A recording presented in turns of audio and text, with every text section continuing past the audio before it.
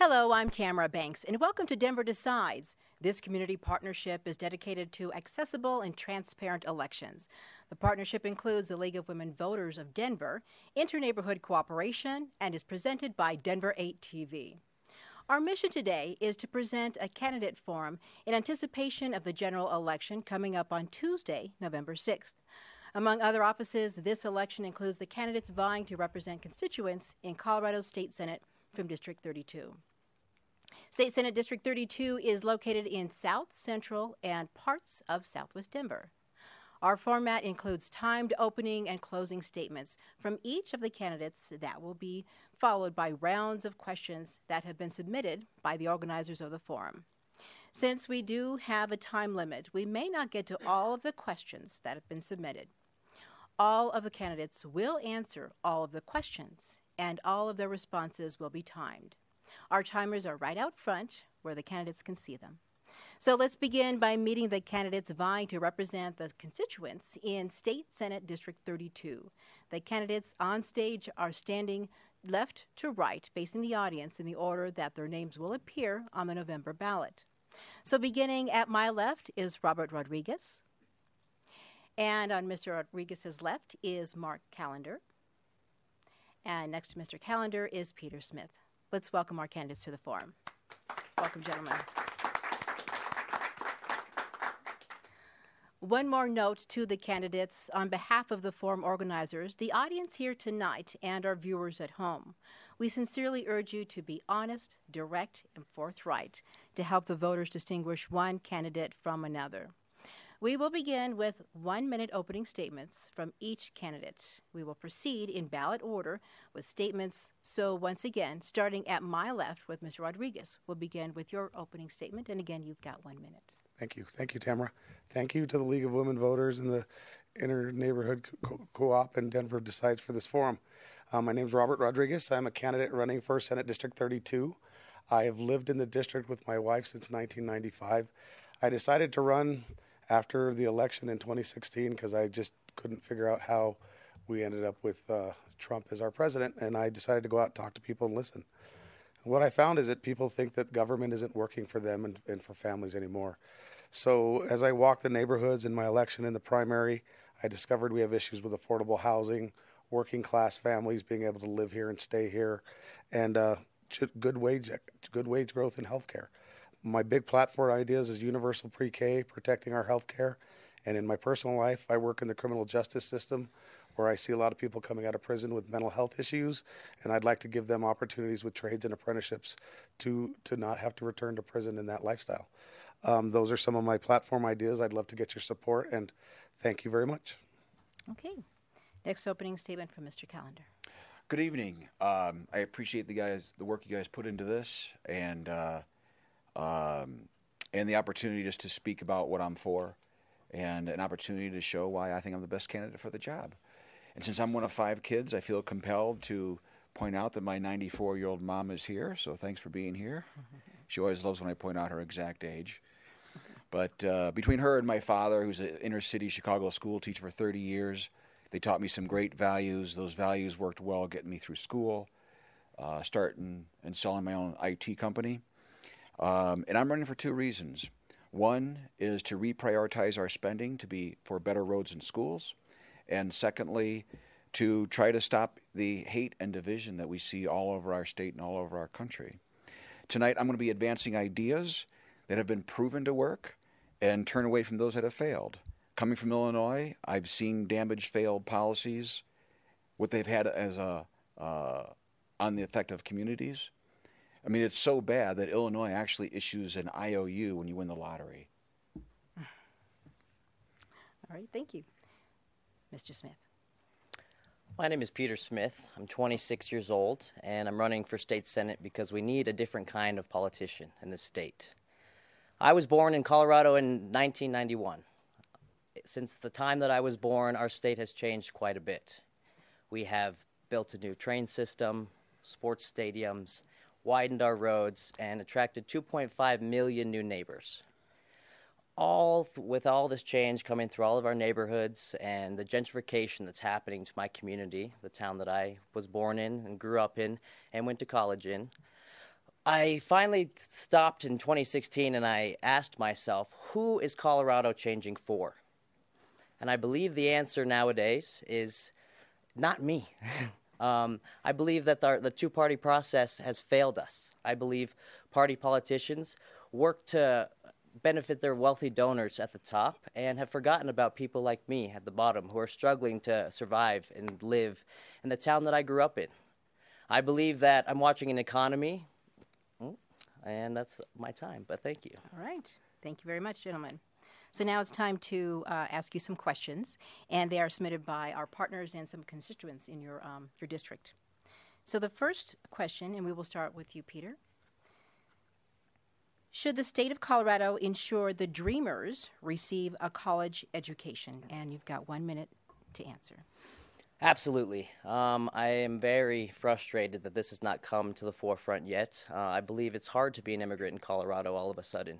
I believe we're watching the federal government threaten our immigrant families at when they drop their kids off for school. And I believe taking away and not giving Dreamers the opportunity to succeed, and with state help, just like I went to school, that we are not only harming our economy, but we are harming our communities, and most likely harming the future of Colorado for time and years to come. So I believe that the Dreamer, we do need to get this done. I believe that Dreamers, as they are now, are an important part, and I believe many people in the legislature do agree that we need to do more to help our immigrant communities in all respects, not just in education. But I am a firm supporter of our immigrant communities, and I look forward to being your very loud and vocal advocate in the legislature. All right. Thank you. Same question, Mr. Callender. When you say education, are you saying K through 12 or? Just a college education. Should the state of Colorado ensure the Dreamers receive a college education? Ensure it mean pay for it? No, like make sure that they do. Okay. No. I think this is what my whole statement of purpose of being here today. We all have to decide just how much government we want in our lives. I love the idea if we could afford it, but notice so many of these proposals, they never come with a price tag. No one ever explains how it's going to be paid for. God bless them, they're here. I'm glad they're here. I hope they're doing well. But to actually afford a 4-year college degree for every Dreamer that's here, we have to do the math on that one.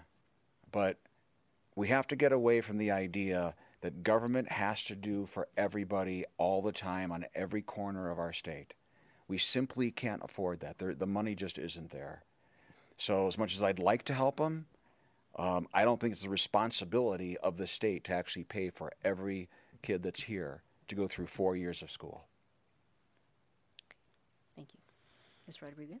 Yes, I support Dreamers being able to go to college. Some of these kids were brought here with their parents before they had any say. I think they should be able to pay in-state tuition to go to college and get any kind of affordability that anybody else should try to get. People just want to succeed, and not everybody goes to college. I think they should be able to do apprenticeship programs and anything else that they choose to do. But absolutely, should people these children that have come here and just want to make a better life for themselves, why shouldn't they be able to participate in our society? So I do support that. All right. Next question, and Mr. Callender, you'll be the first one to answer. What will you do to improve the transportation desert in Senate District 32, where there is no alternative transportation except for RTD? Well, first of all, I support Proposition 109, not 110. Proposition 109 actually puts bonds out there without raising taxes to the people. There's multiple tax issues on the ballot this election cycle, and quite frankly, there's too many. The state has ballooned in the revenue over the last 4 years. Just 4 years ago, we've collected $6 billion more than we did just 4 years ago. The revenue we've collected is 30% higher than just 4 years ago. So what I would do is I would vote for that. I would help it get implemented. And as far as RTD, I mean, I lived in Chicago a long time. They were able to weave through L tracks through buildings. You just have to have a city plan to see if that's even possible. But right now, I'd be just for expanding the roads. Thank you. Mr. Rodriguez. This is one of my arguments is why we need to deal with Tabor. Next year, we're looking at a Tabor cap where people could be getting refunded $15 to $20, which is, we don't have roads. They're asking taxpayers, which I think could be somewhat regressive. We have most of our districts outside of Denver are going to 4-day school weeks. We have issues with this. I would prefer us to deal with Tabor and we're going to the taxpayers to ask them. But in the history since we've had Tabor, I think we've passed tax increases twice, and that was for marijuana and I believe cigarettes. So I would like to address Tabor to address our roads and transportation issues. Thank you. And Peter. I talk every day with people in my district who struggle to get to work. They cannot afford the cost of living in our district anywhere, really. But the transportation desert that's going on in a city like this is something that the legislature kicks down the road because they are afraid to go to the voters with tax increases to pay for it, and that has to end. I support being the champion of a new light rail line down Colorado Boulevard. I've talked to government leaders in Inglewood and Centennial, and they would be willing to extend that line down. Same with on Broadway. We need infrastructure spending. In the last 20 years, because of Tabor, we have allowed our state infrastructure to crumble. When you add 2.5 million new people to an infrastructure that is collapsing and cannot handle the amount of people that have moved to the city, you have a serious, serious issue, and it goes on to affect housing and education and everything else. And so we need to spend money now, and I will be a vocal champion to take a tax increase to the voters. All right. Thank you. With our next question, we'll start with you, Peter, first. The question is, Robert's first. Our district is made up of a lot of small businesses owned by minorities. What are your plans to see continued growth for small business owners? I work in a small family business now with my father for rehabilitation. Was originally started for veterans, and then Reagan said that veterans didn't have a problem, and it became an opportunity to help people coming out of prison to find a place to live, get a job, so they weren't just reintegrated back to the streets. I think opportunities like that should be given. I see a lot of small breweries and pubs opening up in the neighborhoods, and I think that's a great thing that we see. I'm a big advocate for opening small businesses. I sometimes worry that some of these big for-profit publicly traded companies are just buying everything out, and we tend to lose some character when we have companies like Walmart coming in and their employees are on public's social safety net, not on Medicaid because they can't afford to live here and have health care. I think that promoting small businesses and letting small companies drive things is what makes our country great. All right, thank you. Now, Peter. On the facts or the case of immigrant businesses in my community, I think we're doing a good job with some immigrant businesses popping up. I had Maria Empanadas last night for dinner. I love that place. I love to see immigrants starting businesses in our community. They are the lifeblood of our community. Do I agree that the state should be giving special tax incentives to immigrants? I don't see any problem with that. California does that, and they attract the world's best talent to their state, and they have a thriving economy. I will do all I can to support immigrant-led businesses because really those are the people and the business owners that make up the cultural makeup of our cities, and especially Denver, and especially in South Denver. I used to live in Nathmar Park, and all of my favorite businesses are owned by minorities in the district around Federal, and they were a huge part of my life, and I really do. It's the one I had. There's a lot of things to miss about not living in Nathmar anymore, but not having those communities and those businesses in my life has actually been quite a decrease in my quality of living. So, thank you. Okay, and Mark. Well, I've been dealing with small businesses for my entire career, and I can tell you, talking to them, I look at them as just Americans, whether they're Hispanic, Black. I mean, they don't care. I don't care. I know what they go through. I started my own company. I bought a company and ran it for 12 years. And I think one of the most important things we can understand about small businesses is just really how hard it is. 80% fail in their first year, 95% fail in the first 5 years. And another amazing stat, 80% of all full-time workers work for small businesses. And when I ran for office last time, a Democrat-led bipartisan committee chose me to be part of their committee because I get it. In fact, they nominated me to be on the leadership committee to the National Small Business Association. So I'm continuing to advocate for them. What I do for business now, I'm officially a 1099 under Keller Williams. So I'm a small business again, so I get it. All right. Thank you, gentlemen. Now, the candidates, you've had a chance to answer 3 questions and listen to your opponent's answers. Now you get 30 seconds to have a follow-up to one of your questions. You may add 30 seconds to one of your answers or comment on one of these answers given by one of your opponents. It's your 30 seconds to use, but this is not a time for questions. Okay? Understood? Great. Okay. So we will start first with, we'll begin with Mr. Smith. 30 seconds for a follow-up. Again, to go back to this transportation desert and how people in my district are struggling with our lack of investment in the infrastructure. I believe we do need to start really heavily investing, and I'm speaking directly to my voters because it is time we need to pay more taxes when it comes to infrastructure. We need to make the investments now. We have a top 5 economy in this country. Our economy in Colorado has never been this good since I can remember. Now is the time to spend the money, put all the legislation for, I'm talking Hyperloop, trains, even if we're going to give cities subsidies for scooters, we need to be doing more when it comes to infrastructure. There we go. Thank you. And Mark. Yeah, I want to add to something else about the small business. Not only do I want to convey how hard it is to stay in business and succeed, both of my opponents are for all kinds of taxes, both overt and hidden. And this is the last thing that small businesses need. I fully respect the fact that we have a difference of opinion, but the mandatory living wage of businesses I've spoken to, they're absolutely 100% against it. That will kill jobs, that will shrink the economy. Okay. Mr. Rodriguez. I'm a big advocate for getting rid of Tabor. I don't look at increasing taxes as a bad thing. As my opponent discussed, a living wage, Denver, you have to make about $108,000 to qualify for a starting house. I don't think $15 an hour would be considered actually a living wage for a lot of people. So, we keep seeing wages go up for the top level earners, and we don't recognize the work of the people that are doing the work that aren't getting paid enough. And it kind of saddens me where this country's went with that.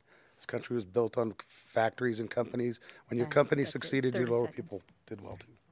Thank you. I don't see that anymore. All right. So our next round of questions will begin with you, Mark. The next question is, what, where, and why is your favorite place to spend time in our district? Obviously, this is asked by one of the constituents in your area. What, where, and why is your favorite place to spend time in our district? That's easy. Washington Park. Why? It's an amazing, beautiful, huge park. I've met people there. I've played volleyball there. I've seen kids fishing there. I ride my bike there, or I run around, do laps around it. Seldom more than 2, but that's it. Okay. Robert? The last year and a half of my district, I've walked all of it. I've appreciated all of it. There's so many little hidden gems in Senate District 32, whether it's Southwest Denver and some of the parks out there with just the little neighborhoods that are, I think of undiscovered, that are like Wash Park.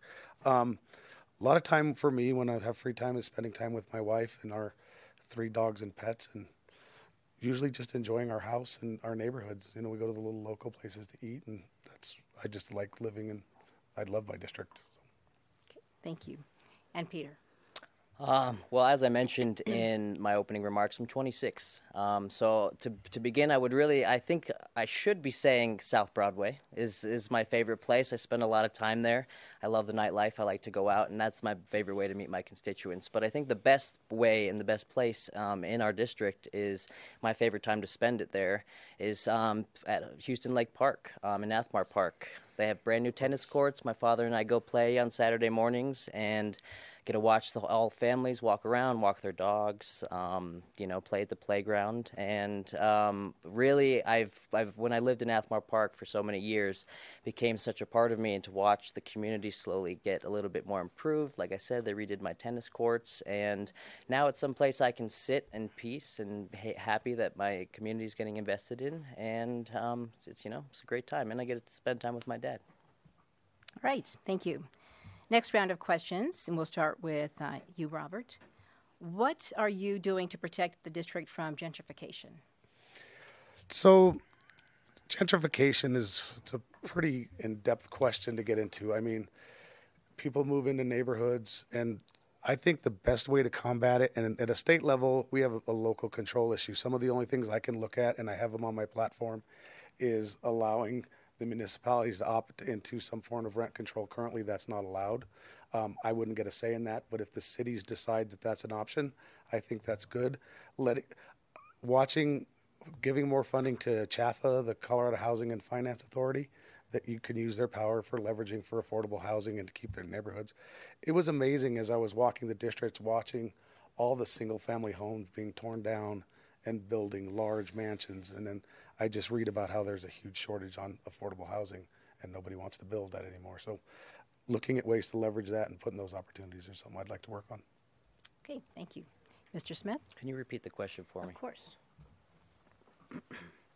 What are you doing to protect the district from gentrification?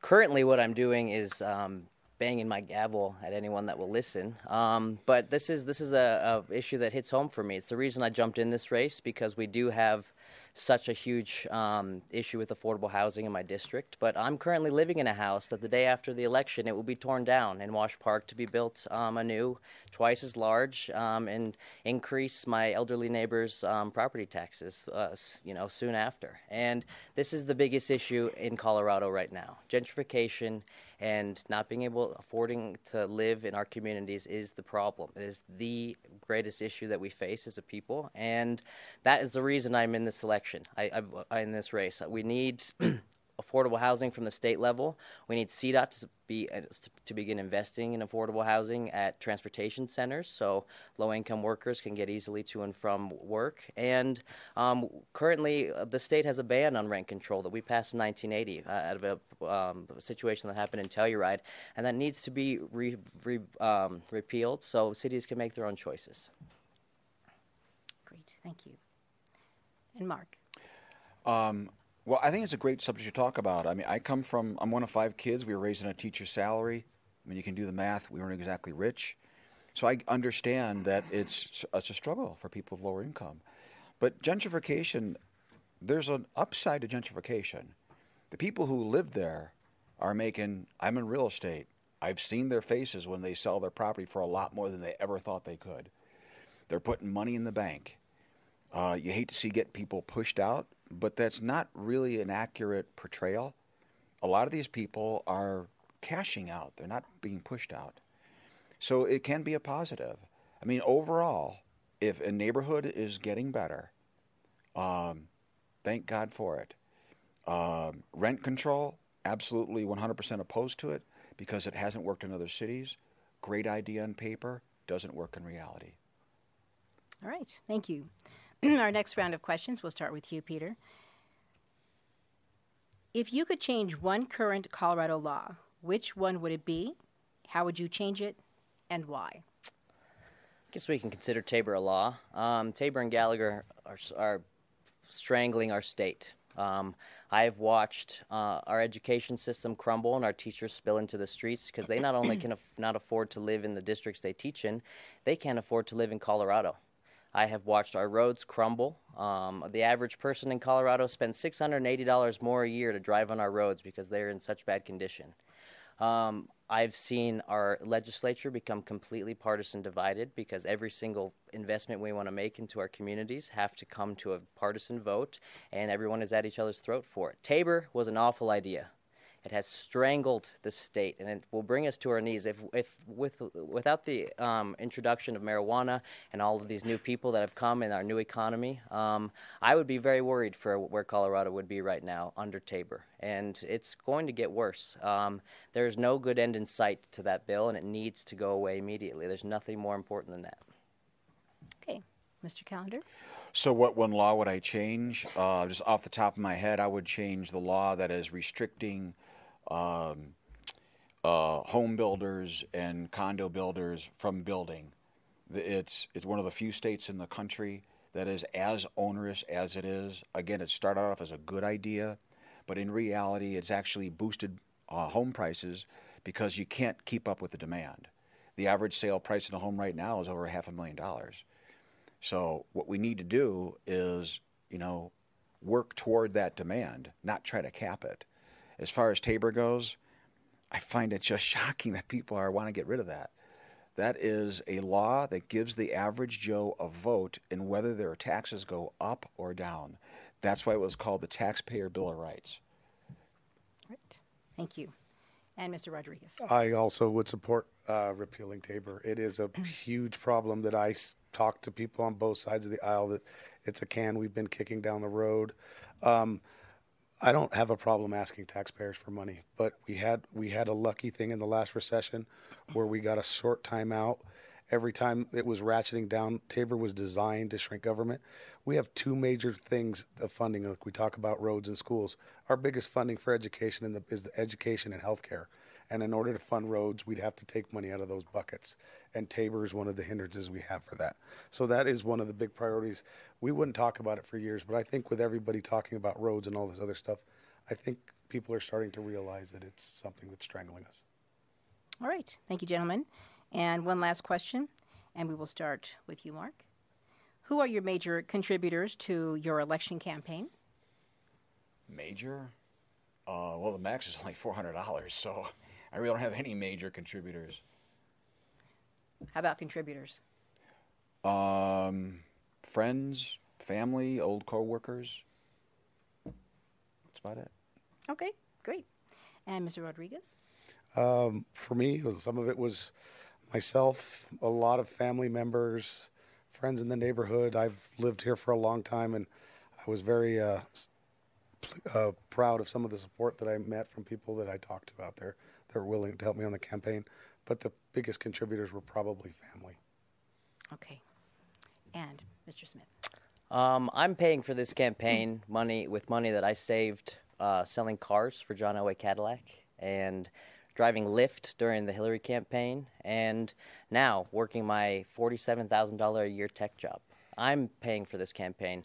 Yes, my neighbors, my parents have contributed to my election, but I'm the only person in this election, to my knowledge, at least as for 50% of my opponents, who doesn't take any special interest money. I am the only one endorsed by Clean Slate for not taking any special interest money, and I'm the only person that has any regard to campaign finance reform and the pressing needs that we have to reform our financial system, our campaign finance system in the state of Colorado. So while I do mainly have small donors, and mainly me, I am the largest donor by far in my election, I don't take special interest money, and I have been offered a couple PACs money, and I've said no. So, and that's something that I think we need more politicians that will do that. All right, so now we have another follow-up segment. You'll get 30 seconds to add to an answer you had before, or we will start. You could add, comment on someone before who mentioned something before you want to comment. These aren't questions; they're just comments, either on your answers before or someone else's. And Robert, we'll start with you. I don't have much. I mean, the campaigning, Colorado, our limits are $400 or up to $800, depending on how you filed it. It's not a lot. And I just went through a pretty contentious primary where I had at least $450,000 of special interest soft money spent against me. So that's where our problem with campaign finance problems are. I would wholeheartedly support the People's Initiative that Denver's doing. We need to address this with Citizens United. Okay, thank you. Stuff to address. 30 seconds. Mr. Smith. Yeah, again, we can stand campaign finance reform. I do believe that Mr. Rodriguez's primary, which I began this race as a Democrat. And that primary did get very, very contentious, and money I don't think any other campaign besides the governor's race brought in more soft interest money than that primary. And that's scary when someone who is not from here can move in, immediately run for office, getting most of their donations from outside the state, and then the rest is coming from realtors associations who are benefiting from gentrification, from healthcare companies that want to keep our healthcare costs long. That's Okay, a problem. Stop. Thank you. 30 seconds goes by fast, doesn't it? You just get going. So now we're going to do a round called. Don't I get one? Oh, I'm sorry. Yeah. See, that's how fast it goes. I understand. We both took it all up. That's right. Sorry. I'll see you later. They took all the minutes. I want to go back to Tabor and the importance of keeping it in place. Again, this is the Taxpayer Bill of Rights. This gives people a voice, the average regular Joe, a voice in getting whether they have their taxes raised or not. The mentality that we have to tax our way out of everything is exactly what ruined California, an amazing state, which is in a financial collapse, and Illinois, whose bonds are literally rated as junk. We are going down the wrong path with this thinking that we have to tax and tax and tax and tax. All right. Thank you. 30 seconds. Again, goes really fast. Now is the lightning round. So this is the part where I ask you a question and you can say yes, no, or pass. No expanding on it, no explanation, just yes, no, or pass. Okay? And we will first start with, who should we start with? We're going to start with Robert first. Okay. All right. Amendment 64, legalizing the sale of marijuana in Colorado, passed nearly 6 years ago. Before the law passed or after, have you sampled what the industry has to offer? No. You said before or after? Before or after? Yes, no. Well, I mean... Yes or no? Or yes. pass? Okay. Yes. All right. Next question. Keep going down the line. Starting with Robert. Do you know what a selfie is? Yes. Yes. Yes. Little levity there. Do you plan to vote for or against the Denver ballot issue to increase the city sales tax to provide funding for mental health? Yes. Let me rephrase that question.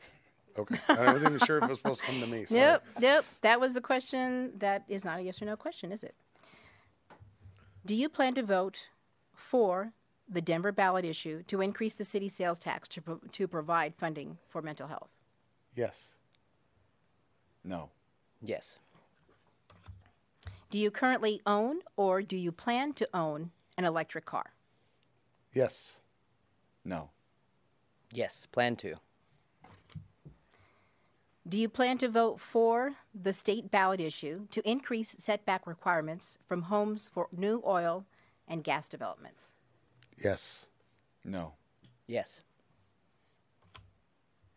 Do you plan to vote for state amendments Y and Z regarding the legislative and congressional redistricting process? No. Reluctantly, yes. Yes. Do you get your newspaper from a traditional newspaper? Do you get your news from a newspaper? As in a print paper? Some. Yes, no, yes. pass? Yes. No. No. Should fracking be allowed within 501 to 2,500 feet of homes or businesses? Should fracking be allowed within 501 to 2,500 feet of homes or businesses? No. Yes. No. Do you or any family member own a firearm? Yes. Absolutely none of your business. Absolutely not. Okay. Candidates, let's give the candidates a big round of applause. Those are hard. All right, so for our next rounds of questioning, it's going to be the candidates' turn to ask questions of one another. Each of you will ask your opponent a question, and hopefully one of your opponents, you only get to ask one opponent, they will have an answer for you. So we will start with Mr. Smith. You get to ask one of your opponents a question, and the answer is only going to be 1 minute. 1 minute for the answer. Mr. Rodriguez, have you ever gone to college or studied politics formally? No, I have not. I started out in my career, I went to college for about 2.5 years. I left college and I went and worked in the field installing tents, doing manual labor. And then I went to work in insurance. I started in a file room at Workers' Comp.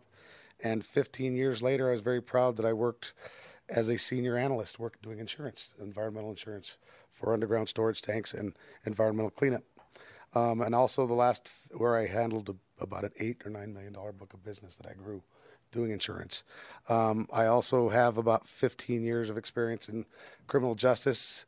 I worked in the family business as a child, left, came back about 10, 12 years ago, and I've been doing that work ever since. Was mostly helping offenders, but it grew as the Department of Corrections became the largest mental health hospital in the state.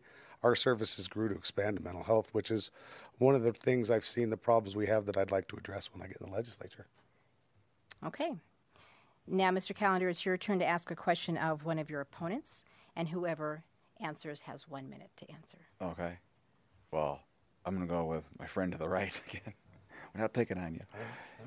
I want to read this clearly because I want to make sure I get it right. I'm opposed to single payer, but I want to make sure I get this question accurate. Given that every single time single payer health care has been put into play, it's been an abysmal failure, and it's already been rejected by Colorado by a huge margin. Could you give me one example anywhere in the world where, when implemented, taxes haven't gone through the roof and or care hasn't gone down? Well, a lot of other countries do that, and I was a big proponent of the healthcare initiative that Colorado carried in Amendment 69. I don't know I know you haven't lived here that long. Did you know that it took 4 elections for Tabor to get passed? Yes. It will probably take us 4 elections to repeal Tabor. I don't think just because it took 4 elections to legalize marijuana, I don't think just because we said no once doesn't mean we have to revisit it. Times have changed. I think people were afraid of the healthcare issue, but I think now, if you probably talk to voters, and being a small business owner, I've watched our healthcare at our company go from $2,500 for a deductible to $7,500 for people making $17, $18 an hour. Not them being one catastrophe can put them in bankruptcy. I think it's a conversation we need to have. I think it's something we need to work on. Healthcare costs go through the roof. Profits are up. I have an issue when for-profit business is a priority over the healthcare they're supposed to be servicing. And that's your time. Thank you. Now, Robert, it's your turn finally to ask a question of one of your opponents, and you'll have 1 minute to answer, gentlemen. So my question is for you, Mr. Callender. I was a little, on your website, you list about living wages are bad for working families. I would like to hear a little more expansion on why a living wage is bad for a working family. Great question. The reason why it's bad is because if we're going to solve things as one community, we can't just talk to one party or another or one corner of our district or another. We have to include everybody, and that includes business owners. Wherever I've lived, everybody I've talked to, I have never met a business owner who thought it was a great idea.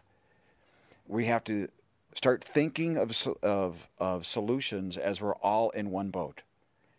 If we pass this and business owners are hurt by it, small business owners, any business owner, if they're hurt by it, their expenses go up and maybe they fire people. Maybe they lay off people. In fact, in Seattle, they've shown that just the minimum wage increase has actually hurt job growth. That's the last thing I think our community needs. Okay. Another round of one-on-ones, and this time, Mark, we'll start with you. Again, you can ask one of your opponents a question, and the gentleman answering will get 1 minute to answer. Okay. This goes to my friend to my left. It concerns Tabor. This drives me crazy. This country was built on people, the average Joe, having a voice in how things are done. How in the world can we be in favor of removing that voice from the average Joe having a say-so in a country built on having a say-so being given to the average Joe? I would love to hear your answer. Tabor was passed by a criminal, a tax-evading criminal. And he was a right-wing, fanatical human being who wanted to prove how much smarter he was in the legislature and pick a fight with the governor. That's why he proposes. He's from California, by the way. Coloradans do not like Tabor. Republicans, Independents, Democrats, I have not found many people who are in favor.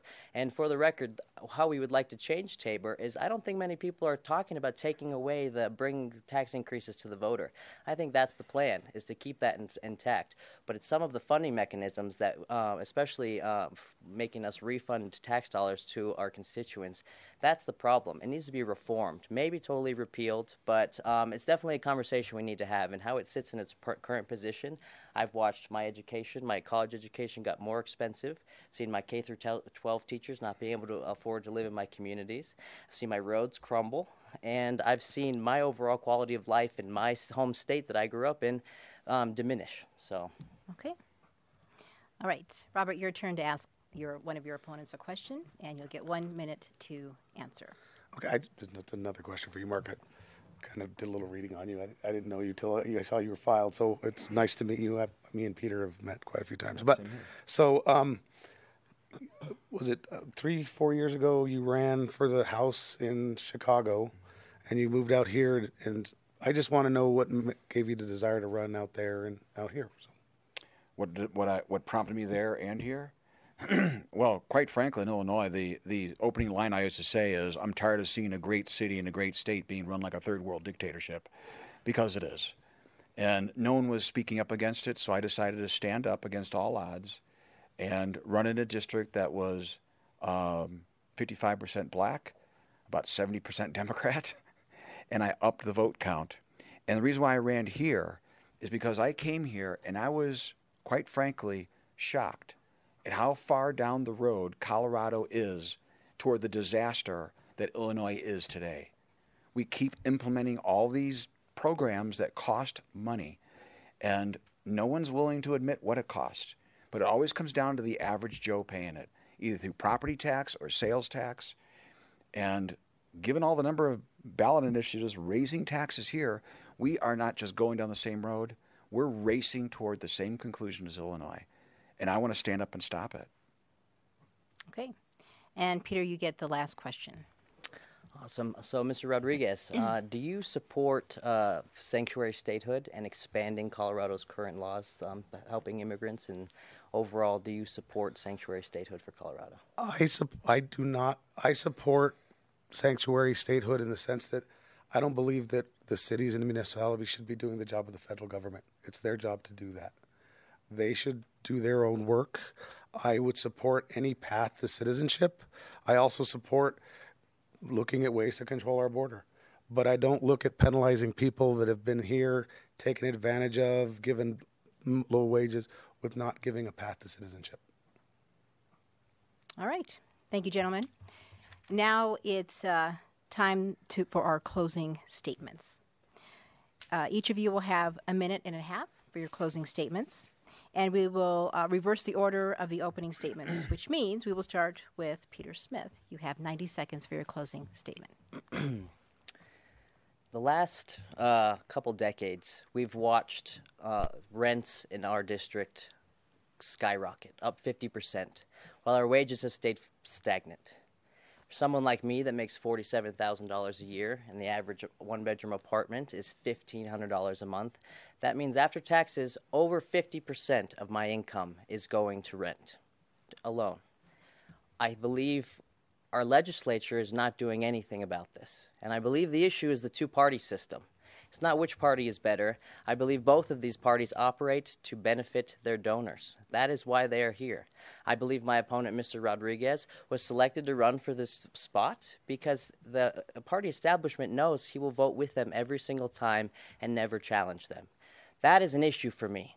I don't want to be represented by somebody who profits off the criminal justice system.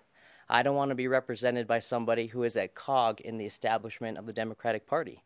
My idea of a leader is someone who is fresh-faced with bold ideas, who's willing to work for their constituents. That's why I don't take any super PAC money. That's why I go out every day to try to meet as many voters as I can, because I want someone who works for the people running. The average state senator is 58 years old. The average Coloradan is 34 years old. We have no leaders under the age of 30 in the legislature at all. I would be the youngest. I would be the first independent ever elected to the legislature, and I think it's about time we have some change in Colorado. Okay. And a closing statement from Mark. Thank you. I see this as just an important, critical time in Colorado's history. This is a time to choose. We need to decide as a people, both parties, all communities everywhere, how we want to build our future. And the path we're on right now is 100% wrong. I know things are good now, but taxes are going up. We have more and more people advocating, even on this stage, for more and more taxes. The problem with that is it almost never goes to where it's planned to go. We've seen it with taxes with marijuana. So I've seen what it does to communities in Illinois and California. It has ruined it. My favorite story is of this woman who just retired as a teacher. She bought a home in a bad part of town. It got better. And as I was speaking to her, she said, with almost tears in her eyes, now that she's retired, she can't afford to live in a house that's actually paid for. How pathetic is that? Because taxes were so insane back in Illinois. We are heading that direction. I'm here to stop it.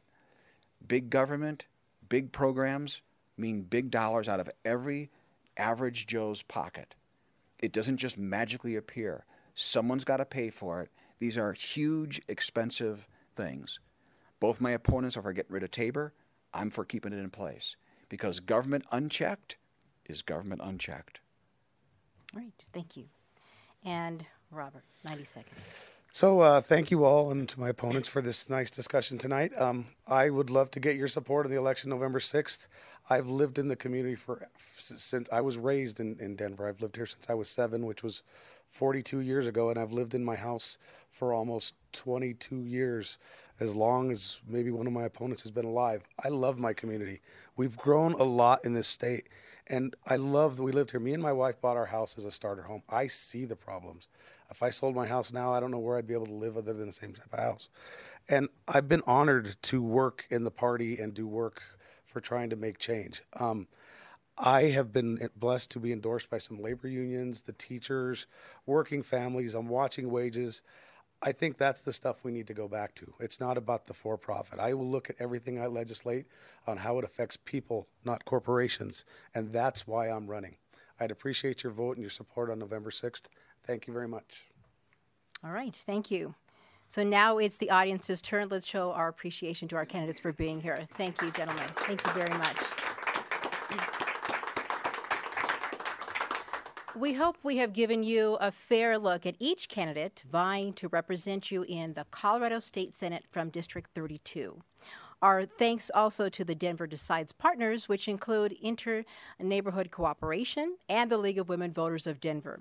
Denver Decides is presented by Denver 8 TV.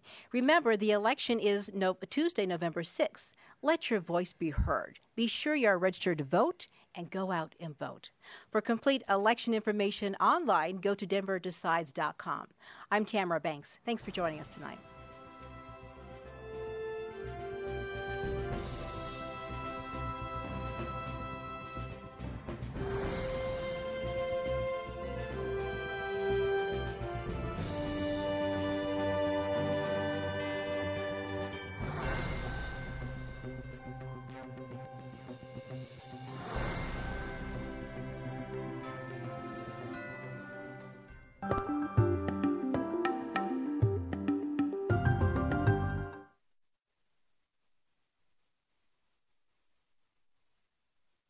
Cut, drilled, or whittled down. The additive process works in reverse. Additive manufacturing was an attempt to get around that problem by making parts from the ground up, not from a piece of solid object, not cutting it out from a solid object, but making layers of a material in thin sections. Through their collaboration, SEMA and Sachs invented an additive manufacturing technique and coined the term 3D printing. In essence, a three-dimensional digital representation of an object is created using a computer. This image is then mathematically sliced into thin horizontal layers. Each layer's data are sent to the printer. A layer of powdered material that the object is to be made from is spread over the print bed. The inkjet head returns, printing a liquid that reacts with the powder to make it bind. Depending on the material set, the 3D printing process is based on printing a glue, if you will, to hold that powder together. Layers of powder are spread into a printing bed that sits on top of a piston. The inkjet moves across the building bed and prints in 2 dimensions across the horizontal X and Y axes. The layers are deposited one on top of the other, and as the piston moves down along the vertical Z-axis, it forms the 3rd dimension. At the end of the process, your piston is completely filled with powder, but only certain volume elements of the powder that are in there are held together, so you can just reach in and shake out the part. In 1993, SEMA and Sachs began filing a series of patents with the United States Patent and Trademark Office for the 3D printer. Companies have licensed some of these patents to produce their own 3D printers. For the 2 researchers, patenting their technology has given them a 20-year window that allows them to protect and make money off the intellectual property. I like to tell people it's like putting a fence around your property. It tells you in language what's your property, your idea, versus somebody else's. Today, several 3D printing techniques exist, ranging from a printer head that dispenses melted material into layers to a laser that fuses material together to form objects of great precision and durability. 3D printers are already used in automotive and other engineering fields and healthcare. While the 3D printer was originally developed to make prototypes, SEMA first realized the invention had a much broader value when an artist used the technology to create a model of a mosque. The thing that was most interesting about that was that the rooms were inside this mosque. That was my first inkling that people would want to use this not for prototyping something they could make other ways. They'd want to use these technologies to make things that they couldn't make any other way. And therein lies the most innovative part of 3D printing.